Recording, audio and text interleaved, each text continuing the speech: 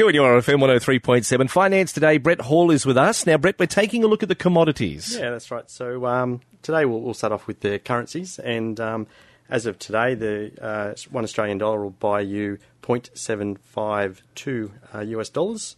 So that's just down, up a little bit from last week. And 0.56 Great Britain pounds. And so then also today in China, $1 Australian dollar will buy you 5.01 yuan. And then we'll go to the New Zealand dollar. Right. So $1 Australian dollar will buy you 1.05 New Zealand dollars, so which is slightly down from last week. And then we'll go to the euro. Today it'll buy you 0.67 euros. Okay, so then with oil, how are we going with the oil at the moment? Yeah, we'll come to that in just one sec. Yeah, all right. So we're going to indices. That's all good. Yep. So today the ordinaries. So ordinaries actually been recovering quite well over the past couple of weeks. So it's up again this week to 5,615. So that's up almost 1% on last week. In the US, it's down slightly. The Dow's down to 18,472. So it's down just over 0.5% on last week. And the Nasdaq, 5,139, which is up 1% on last week. Now we go to the UK. The FTSE is 6,750, which is pretty flat from over last week and been pretty flat the last couple of weeks. All right, then we go to Japan. The Nikkei, it's at 16,664, also flat on last week and up a little bit over the past month. Okay. And then we go to Hong Kong. The Hang Seng is at 22,218, which is up 1.5%. All right, then we go to fuel prices. Yes. Sounds good. Okay, so fuel prices this week, they're all down. So on the Central Coast, you can get unleaded at $1.19. In Newcastle, you can get unleaded for $1.15. And in Sydney, it's $1.18. Okay, maybe school holidays being over too. Maybe that's true. That's true. So timing. In Sydney, it's actually down 7% on last week, the fuel unleaded price. We look at diesel. Diesel's pretty flat across from last week. So on the Central Coast, $1.20. In Newcastle, $1.22. And in Sydney, $1.16. Yes, good afternoon. You are listening to Finance Today. Brett Hall is here with us today. Also, we'll be catching up with Mandy Barton soon. But joining us is the man who is the senior commentator with Marcus Today Financial Newsletter. Good afternoon, Henry Jennings. Good afternoon. How are you this afternoon? Yeah, good, Henry. How are you? Good, Excellent. Brett. Excellent. Very good. So the market has been recovering well over the past couple of weeks. We've had a spectacular July, to be quite honest. We're here we are banging on the door of 5,600, and that's up sort of 300-400 points since the beginning of the month. So it has been a very, very good recovery from all that tax loss selling and the Brexit debacle, or the Brexit vote anyway. So yes, it's been doing very well. And any you think of any major reason over the past couple of weeks to I guess, the biggest reason is that central banks once again have stepped back in and said, we've got your back. The US Fed came out last night and suggested that rates were going to continue to be on hold for somewhat longer. The RBA is moving towards a more sort of rate cut bias. We've got a big stimulus package from the Bank of Japan. The Bank of England has said they will stimulate if the UK economy falls over. So the problem is there is no alternative, and I said this before on Sky TV, Tina, there is no alternative, and at the moment the shares offer a good return, good yields, and when you compare it to bank deposits and other assets, it's kind of compelling. Yep. And so speaking of the rates in Australia, the RBA meets next Tuesday? Yes, they do. So we had some kind of confusing CPI numbers yesterday. It wasn't really a kind of a clear cut, yes, you should cut, or no, we won't.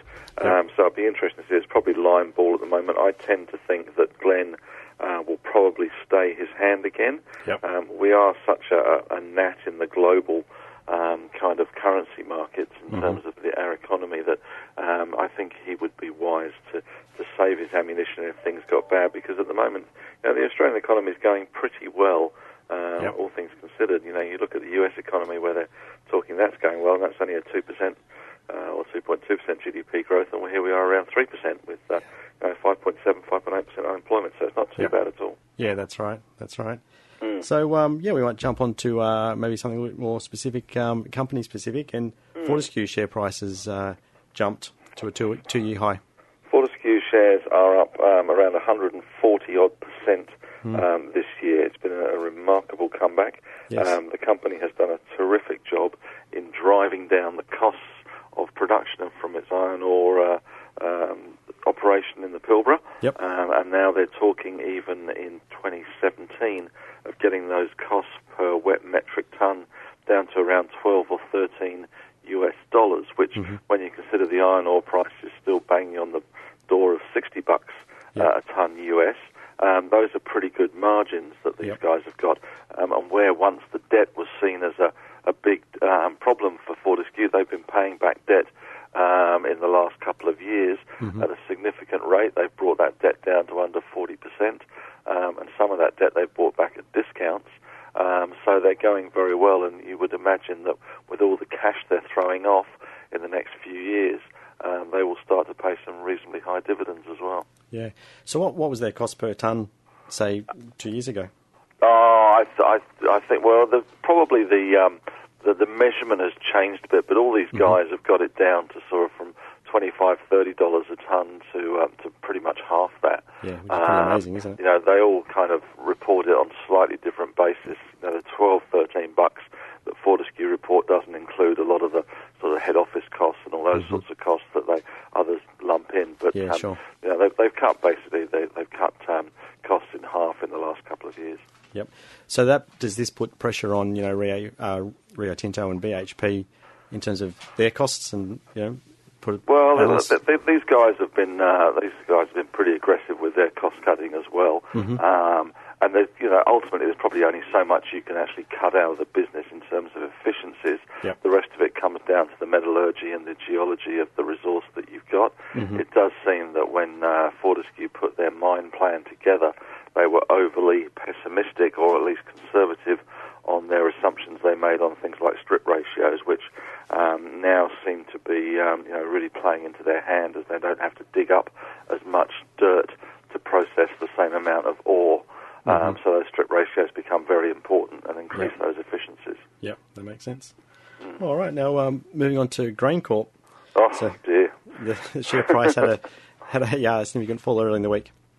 Yeah, well, unfortunately, they've got a big shareholder, which is a sort of an overhang from days gone by when Archer Daniel, which is a US sort of grain trader, tried to buy the company and was knocked back by the Australian government. They've got 20% of the company, and they tried to sell it the other night. And as they say in all the best sort of House of Cards things, if you go out to kill the king, you got to kill the king. And they failed to kill the king because they couldn't get a decent enough price for their shareholding. They were only bid $8, and as a result, the share price dropped dramatically on the back of that, because it was seen as a complete failure by the broker and the company, Archer Daniels, to get out of their stake. The stock has bounced a little bit since, so it has. I mean, it's not really affecting the underlying performance of the company, so you would have to say that if this overhang was sort of taken away, then you might see a more sustained bounce, but it's certainly dented confidence that there's not enough people out there prepared to pay a decent price for this crucial sort of 20% stake. Yeah, that's right. So have they indicated why they wanted to reduce or get out of their ownership? Well, I guess having been knocked back in the past by the government on buying the whole company, there's probably sort of sticking in their claw a little bit in terms of what are we doing with this 20%? It's not really doing us much good. We might as well take the money and move on. But I think you've got to ultimately actually take the money and move on, rather than try and take the money and not move on. Yep. All right, very good. Well, thanks, Henry. We're just going to take a quick break, and we'll be back shortly. We've got more of Henry Jennings joining us here this afternoon. Finance Today with Brett Hall at 2 on URFM. Good afternoon. You are listening to Finance Today with Brett Hall, and we return to our special guest, which is senior commentator with the Marcus Today financial newsletter, Henry Jennings. Hi, Brett. How are you again? Yeah, good, Henry. So another company again, Woolworths. Share price jumped this week. Yeah, I mean, Woolworths has been a sort of a family favourite, I guess, of a lot of mum and dad investors for such a long time, and it has been a bit of a disappointment, to say the least, in the last few years, as it really has taken its eye off the ball in its main business, which is the supermarket got a new man in charge, Brad Banducci. The market seems to be quite sort of positive on the moves that he's making. They're talking about the business restructure, and of course they've written off a lot of money as well on their Masters and their Big W and Easy Buy, which is an online thing. So, but that they're hoping, I guess the market's hoping that we're seeing a turnaround story in the making. It's going to take a long time because it is a big company and it's probably a 3 to 5 year turnaround. But at least the oil tanker is pointing in the right direction at the moment. So we did have a big rise the other day. Yes. A lot of investors have been, well, a lot of traders have been short the stock, and we're expecting bad news, and even maybe a capital raising to shore up the balance sheet. But that didn't eventuate, and it looks like the market was cheered by that. Although you have to wonder how long it will last, given the competition in the sector at the moment. And so, do you think this is the turning point? Do you think that it's? Or is there still, a lot of competition? I wrote back in May in the newsletter that I thought that was the turning point when they were around $20, $21, only because the supermarket business is such a great business that has been run badly that at some stage someone's going to be able to run it well again. It looks like Brad Banducci is going to hopefully run it better, at least, than the previous CEO. And maybe we'll get a greater focus on that business rather than the distractions of Masters. But they have got a long way to go. You've got Aldi competition, you've got Coles aren't going to take it lying down, and you've got potential that Lidl, which is another German sort of Aldi equivalent, will come here as well. So it's not going to be easy for them, but at least they're heading in the right direction. Yeah, that's right. And there's always Metcash as well. And of course, we always forget about Metcash, but there's certainly that competition as well. All right, so AMP is winding up, or being forced to wind up its China Growth Fund. Yeah, I mean, this is one that's been a perennial kind of disappointment, and it's always traded at a bit of a discount to the net tangible assets of the fund. And as a result, there's a bunch of shareholder activists that have been trying to wind the company up, and we're very close to a vote on winding that company up. The assets are over $1. The share price is around 90 cents. There is some risk, of course. Some of these assets aren't the most liquid because they're Chinese A-class shares, but Wilson's Asset Management and a number of overseas hedge funds have been pushing for it to be wound up. So hopefully there'll be some resolution, but AMP is clinging on to it because it's a good source of revenue and fees for them, of course. Yeah, of course. And I think that's probably one of the reasons, isn't it? Some of the unit holders have been unhappy with the management fees, is that right? Yeah, I think, it's always hard to justify high management fees if the stock is trading at a big discount to cash. I mean, you're effectively, saying that something that's worth $1 on paper, if you sell it, is only fetching 80 cents in the market, which is not a good look. Yeah, and that difference between the market value and the NTA, is that created because some of the stocks that are in the fund are illiquid and it's uncertain about the true value of those? Is that? I think there's a little bit of that. I also think there is a sort of some of these listed investment companies do trade at a premium to assets. Some trade at a discount. The key to it is, and where Jeff Wilson from Wilson Asset Management has been very successful, is communication with shareholders, pressing the flesh and making sure they're happy, so that there are mechanisms in place and there are sort of PR exercises to enable the market to realise there's substantial value if these things trade at a discount. It is harder with Chinese shares because there is that kind of perception that it's harder to get out of, but certainly these are big liquid shares, or relatively liquid by their standards anyway. So it shouldn't be too hard. It's not like it's a $20 billion fund. It's only sort of 400 million or something. So it's not huge. No. But it's obviously, depending on how liquid the assets underlying are, depends on really whether that's a premium or a discount. Yeah, we talk about China a lot, and I read that that China is now our biggest source of tourists coming to Australia, and I read that we're on a bit of a boom at the moment in terms of hotel construction because of our growing tourism in Australia, and it's sort of starting to become a bigger contributor to our economy. It's a massive contributor. You only have to look at the Sydney airport numbers to see that the growth from Asia is just phenomenal. We're seeing a number of budget Chinese carriers as well coming into Sydney airport in the next few months. Two of those Asian airlines have joined in with Virgin. So, we're going to see a lot more of this. We are going to need more rooms built. Stocks like Mantra Group should do well in event hospitality, should do well in that kind of environment. And, of course, a lower Australian dollar also means that it is more attractive for visitors to come from overseas and spend their hard-earned yuan or US dollars in our country. Yes, which is quite interesting considering we've had Airbnb here for some time now, which seems to be doing quite well and is quite popular. Yeah. That there seems to be this shortage of tourist accommodation, and that Airbnb has absorbed that, and we're still short. So I guess that's the problem is that there's a long lag, and it's you can't put up a hotel in a couple of weeks just to feed into a conference market that suddenly boomed because before there's a bunch of companies that book conferences down here. So it's very hard to keep up with. You don't want to get too far ahead of the curve because otherwise you can get yourself into problems with debt and occupancy rates. But Airbnb certainly is a kind of a shock absorber and a buffer in this. I guess it remains to be seen how popular it is for Chinese tourists to actually sleep on your floor. And Airbnb has kind of morphed into more of a hotels.com kind of business with a lot more established businesses and established accommodation on Airbnb as opposed to just somebody's front room or spare room being available on a nightly basis. Yep. Very good. Well, thank you, Henry. Always a pleasure, Brad. Yeah, we appreciate your time. My pleasure. Enjoy the rest of your week. Yep, you too. And we'll talk next week. Newcastle and Hunter Valley's 2NURFM 103.7. We're making our way through a Thursday afternoon. It is Finance Today. Brett Hall is here, and we're so pleased to welcome along from Human Services. We've got Mandy Barton with us. Yeah, hi Mandy, how are you? Hi Brett, I'm well, thank you. Very good. Thanks for coming in today. Yep.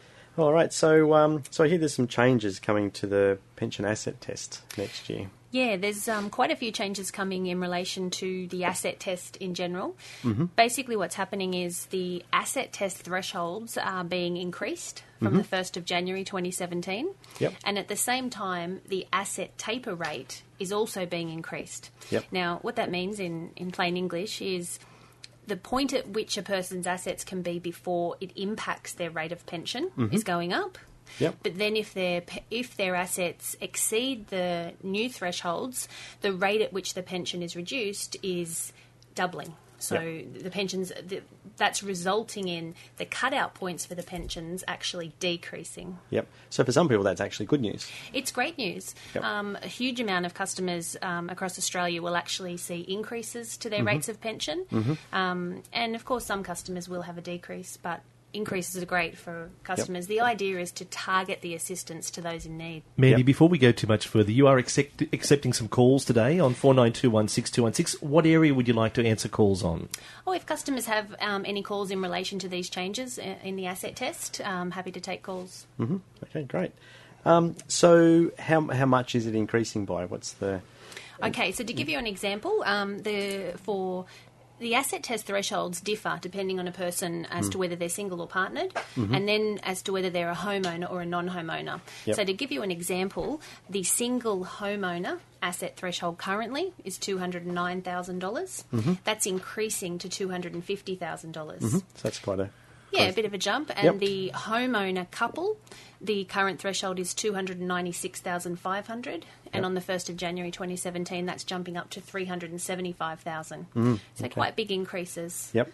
And then you're talking about the taper rate. So let's say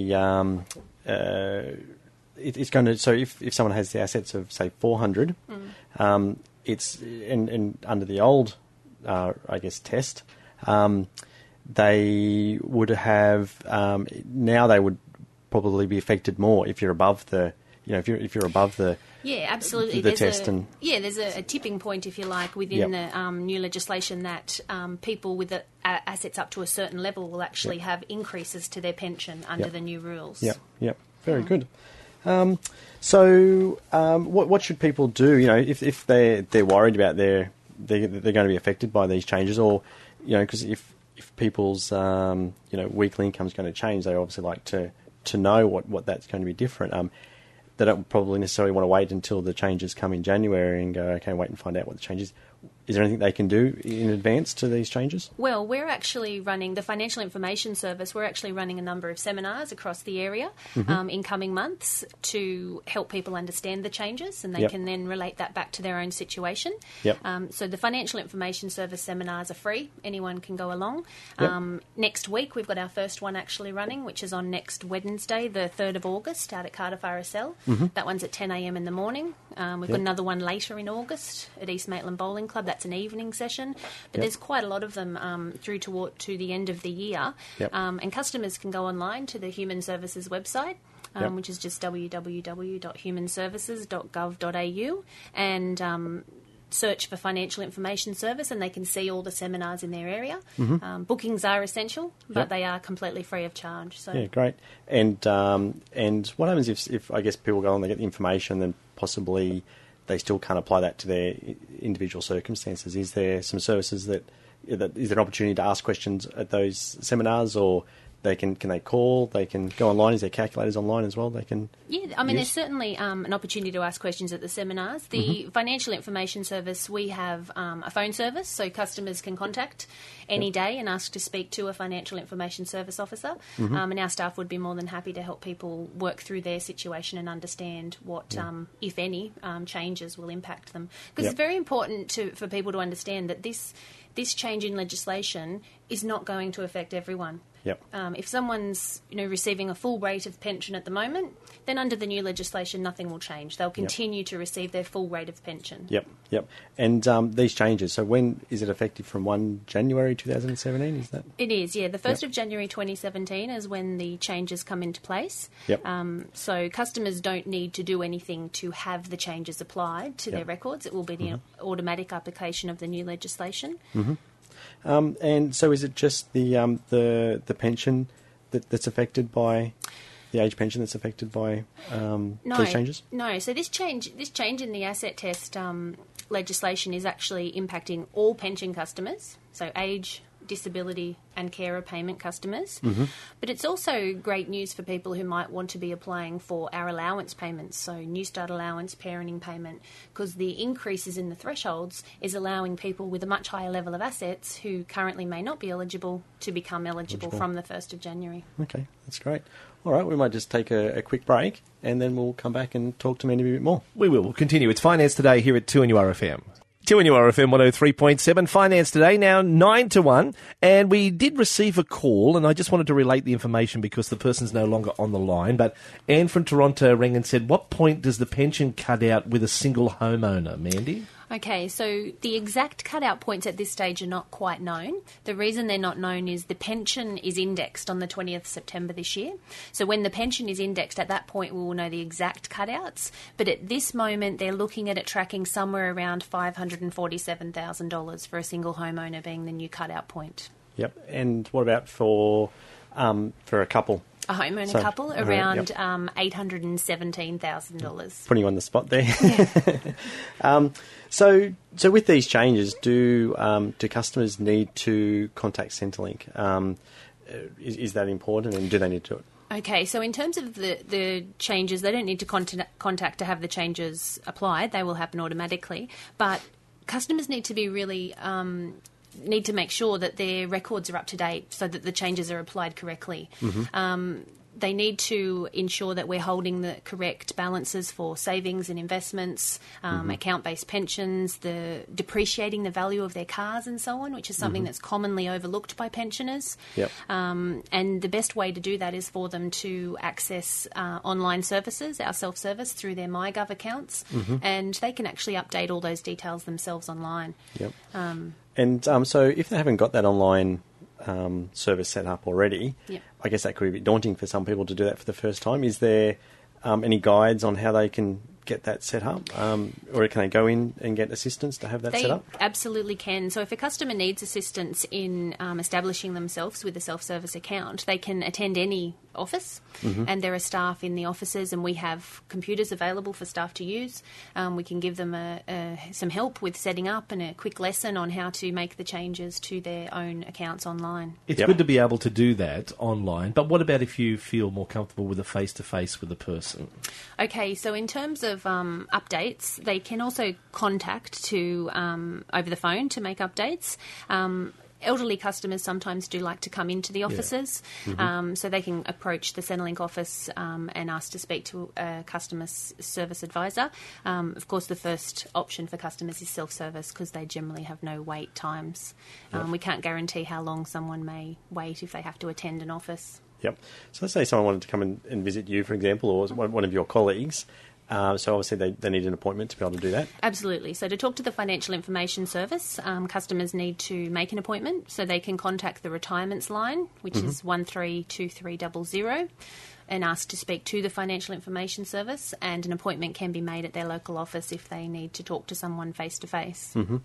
Yep. So in terms of talking about, it's important, so with these changes, customers don't need to contact Centrelink, it'll automatically happen, but what is important, they need to contact Centrelink to make sure that their details are correct, because these new calculations will be calculated on the information that Centrelink is Exactly, yeah. There's a bit of a misconception in the community. A lot of customers seem to think that once they're on a Centrelink payment and we've been advised of their details, that we then monitor that and keep it up to date. And that's actually not true. The customer needs to ensure that they keep all their details up to date with us. This change, there is a mail-out happening with this change. So all customers, asset-tested customers, will receive a letter in late September or early October notifying them that there is a change to the asset test. That's just a general introduction to the fact that the rules are changing. In December, customers who are going to have their rate of payment varied will receive a second letter telling them that their rate's being varied. Mandy, you mentioned you're going out to the community. How often do you go out, and can you review those places that you're going to soon where people can come along? Yeah, we do our seminars regularly, and we've got one next week, the 3rd of August at Cardiff RSL, 10 a.m. You need to book into that. 136357 is the number, or they can go onto the website and have a look.